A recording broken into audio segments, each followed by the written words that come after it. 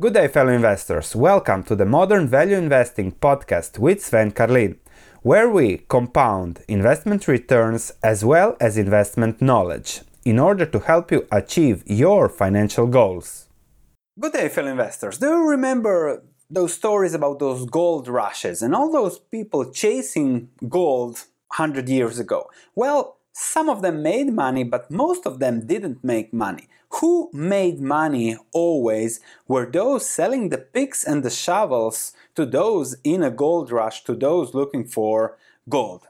And that are often the best investments. And today we're going to discuss a modern day stock that offers the pick and shovel not to the modern gold rushing people, but to the modern environment, to the modern trends, to the modern tailwinds that are creating gold rushes for many. And that company is Corning NYSE GLW, and we're going to give a business overview, we discuss the fundamentals, what does the company do, a few details about the company, and also the investment perspective of it. So I'm giving you here a very interesting idea that I have also put on my covered list, also in my large portfolio, to follow and to see where this goes over the next 5-10 years, perhaps creating some great investing opportunities. I'm sure you're going to enjoy this report. We're going to discuss the products, the stock, etc. If you enjoyed this video, please click like,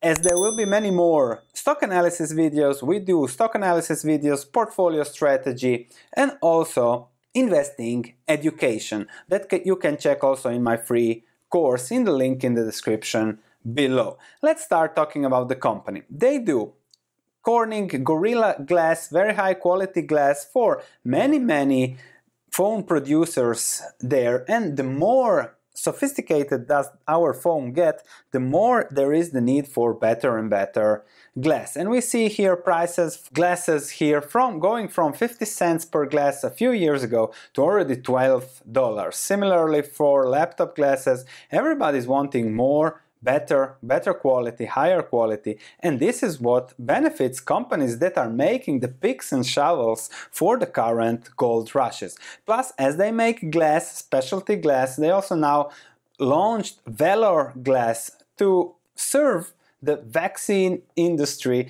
because there might be need of higher demand for glass. So unfortunately they are also serving that, which might be something that works well for them. But they also have a special division for healthcare products, let's call it like that, which is growing okay.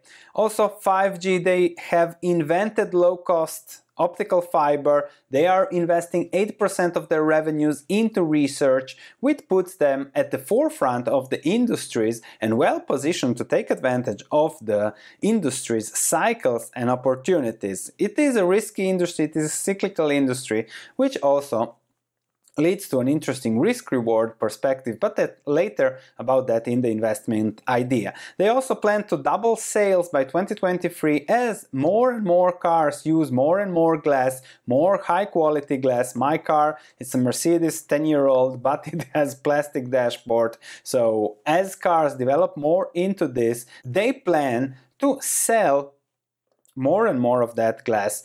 And that is also a good indication of the trends the company is exposed to. Of course, fiber optic cables, from deep ocean cables to those cables that go into the data centers that provide all the usage and the capacity that we are now especially using in this situation.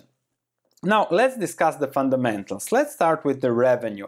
As it is exposed to interesting trends, it almost doubled over the last 10 years. From 6.6 billion, there have been some acquisitions, we'll discuss that later, to 11.5 billion. Gross margins declined, but that also depends on what kind of business you are. Where you are expanding, there are some high margin business, low margin businesses, but 35% gross margin is still an interesting margin, even if it lowered operating margins from 21% to 11%.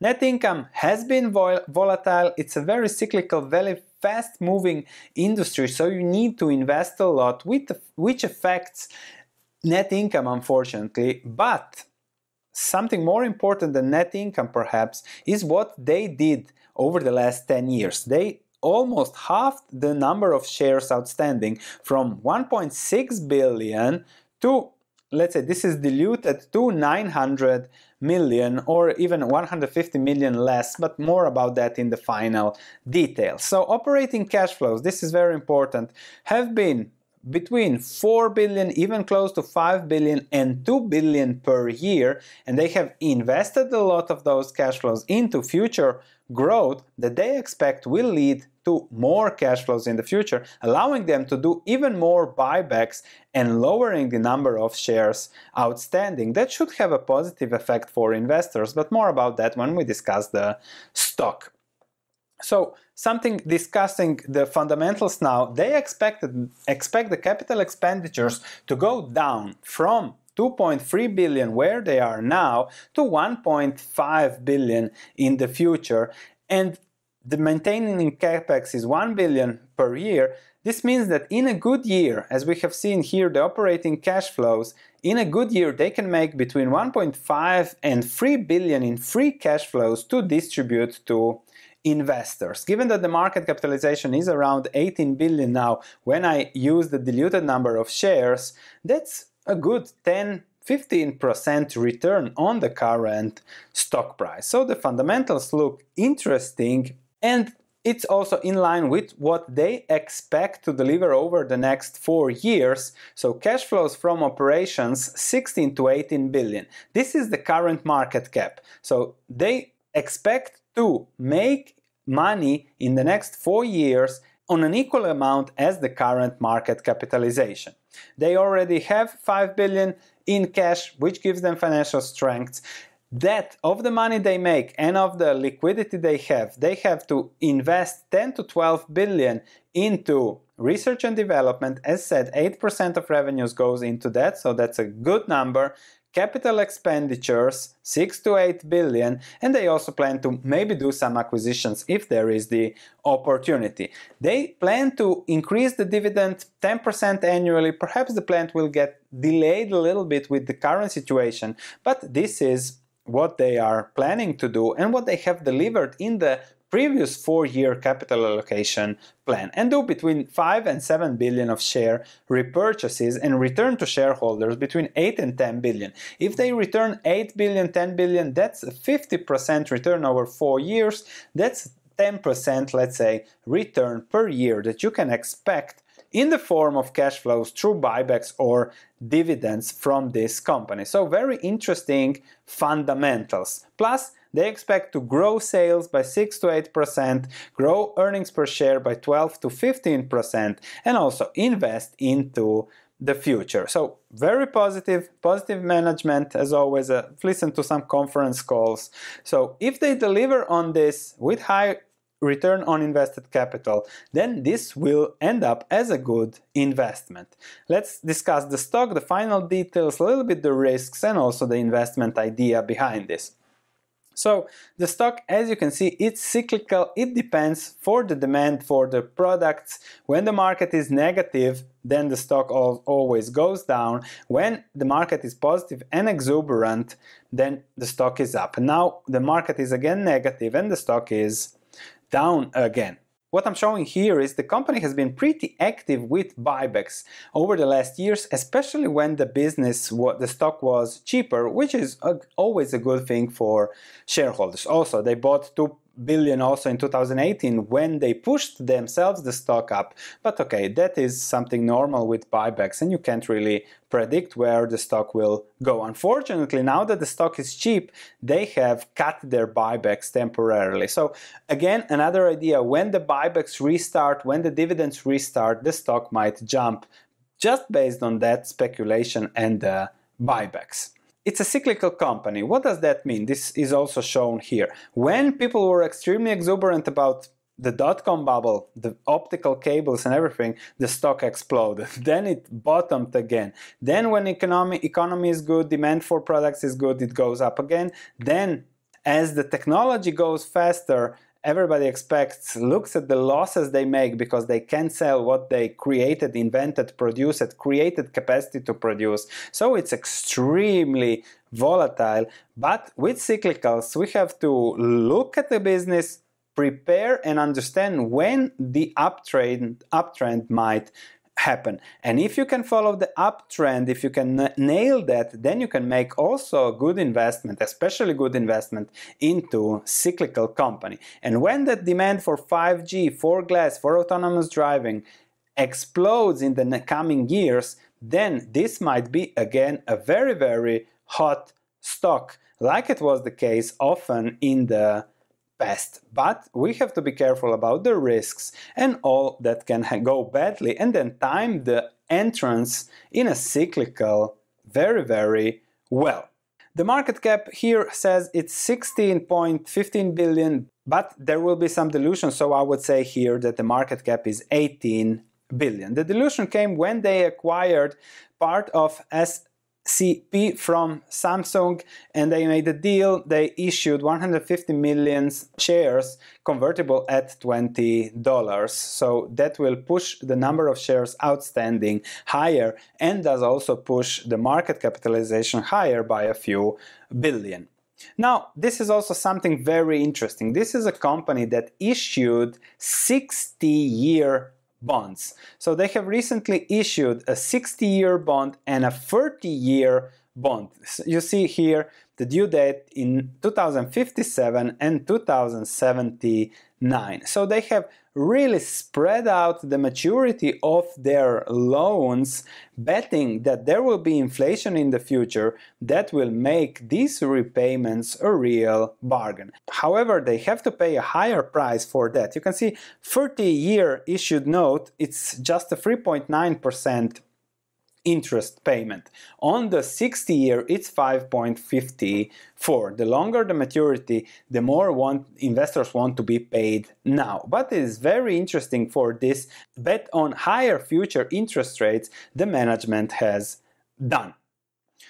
Now, on the investment idea, they have spent 20 billion on buybacks cumulative on a market capitalization of 19 billion, so they made the money and they paid it back through buybacks. If they make again 20 billion and they spend them on buybacks on a 19 billion market capitalization, that means that the stock will likely double, even if the market capitalization might stay the same. So from a shareholder perspective, if you want to find a business that will double in price, then this might be an interesting investment idea, because if they halve again the number of shares outstanding, the market capitalization might stay the same, but the stock might double. So they have strong buybacks, they have high investment in research, they have quality businesses servicing many, we have seen buyers there that we probably use. However, it's a cyclical, all those sectors are cyclical, and the key is to nail the upturn. High capex business requirements, highly volatile, fastly changing environment, so you might spend a lot of money like they did in Korea, and then suddenly it becomes cheaper to produce television screens in China, and they have now to ramp it up, invest again, and the factories in Korea will not be used as planned, and that's the risk, and that's why you see all those volatility in the stock price. However, when there is a good environment, the cash flows are high, so you can't expect stable cash flows but volatile. But if they come to the 20 billion or 2 billion in free cash flow per year, that's a good investing environment, and therefore also that can happen given the interesting tailwind exposure. On cash flows, 10% return is expected in a normal environment. We have to see what kind of environment we will see ahead. So if they hit their expectations, higher dividends, repurchases, I expect a double in the stock price in the next years, especially as this situation passes, and that would be the investment idea. However, I just bought a little bit to put it into my portfolio where I really watch carefully what's going on, and then I'll see, compare to other businesses that I have, and then I'll see when this is a great business. For now, I'm learning about the risks, the rewards, learning more. I will be listening to the conference call, learning more about the competition, and that's how you know something. You start to know a business better, and over the years you start understanding it, and you know when to pull the trigger and buy more if it is the best opportunity out there. I found it a very interesting business. Happy to share it here. If you want to read my research on this, you can check it on my website and my stock market research platform, and also check there everything that I do that might perhaps give you some value, from research, from the book, from my free stock market investing course, where I'm now preparing a video on how to pick the right broker. Thanks for listening. If you have any comments, please let me know. If you enjoyed this podcast, please leave a 5-star review, as it means a lot to me. Thank you, and I'll be speaking to you in the next episode.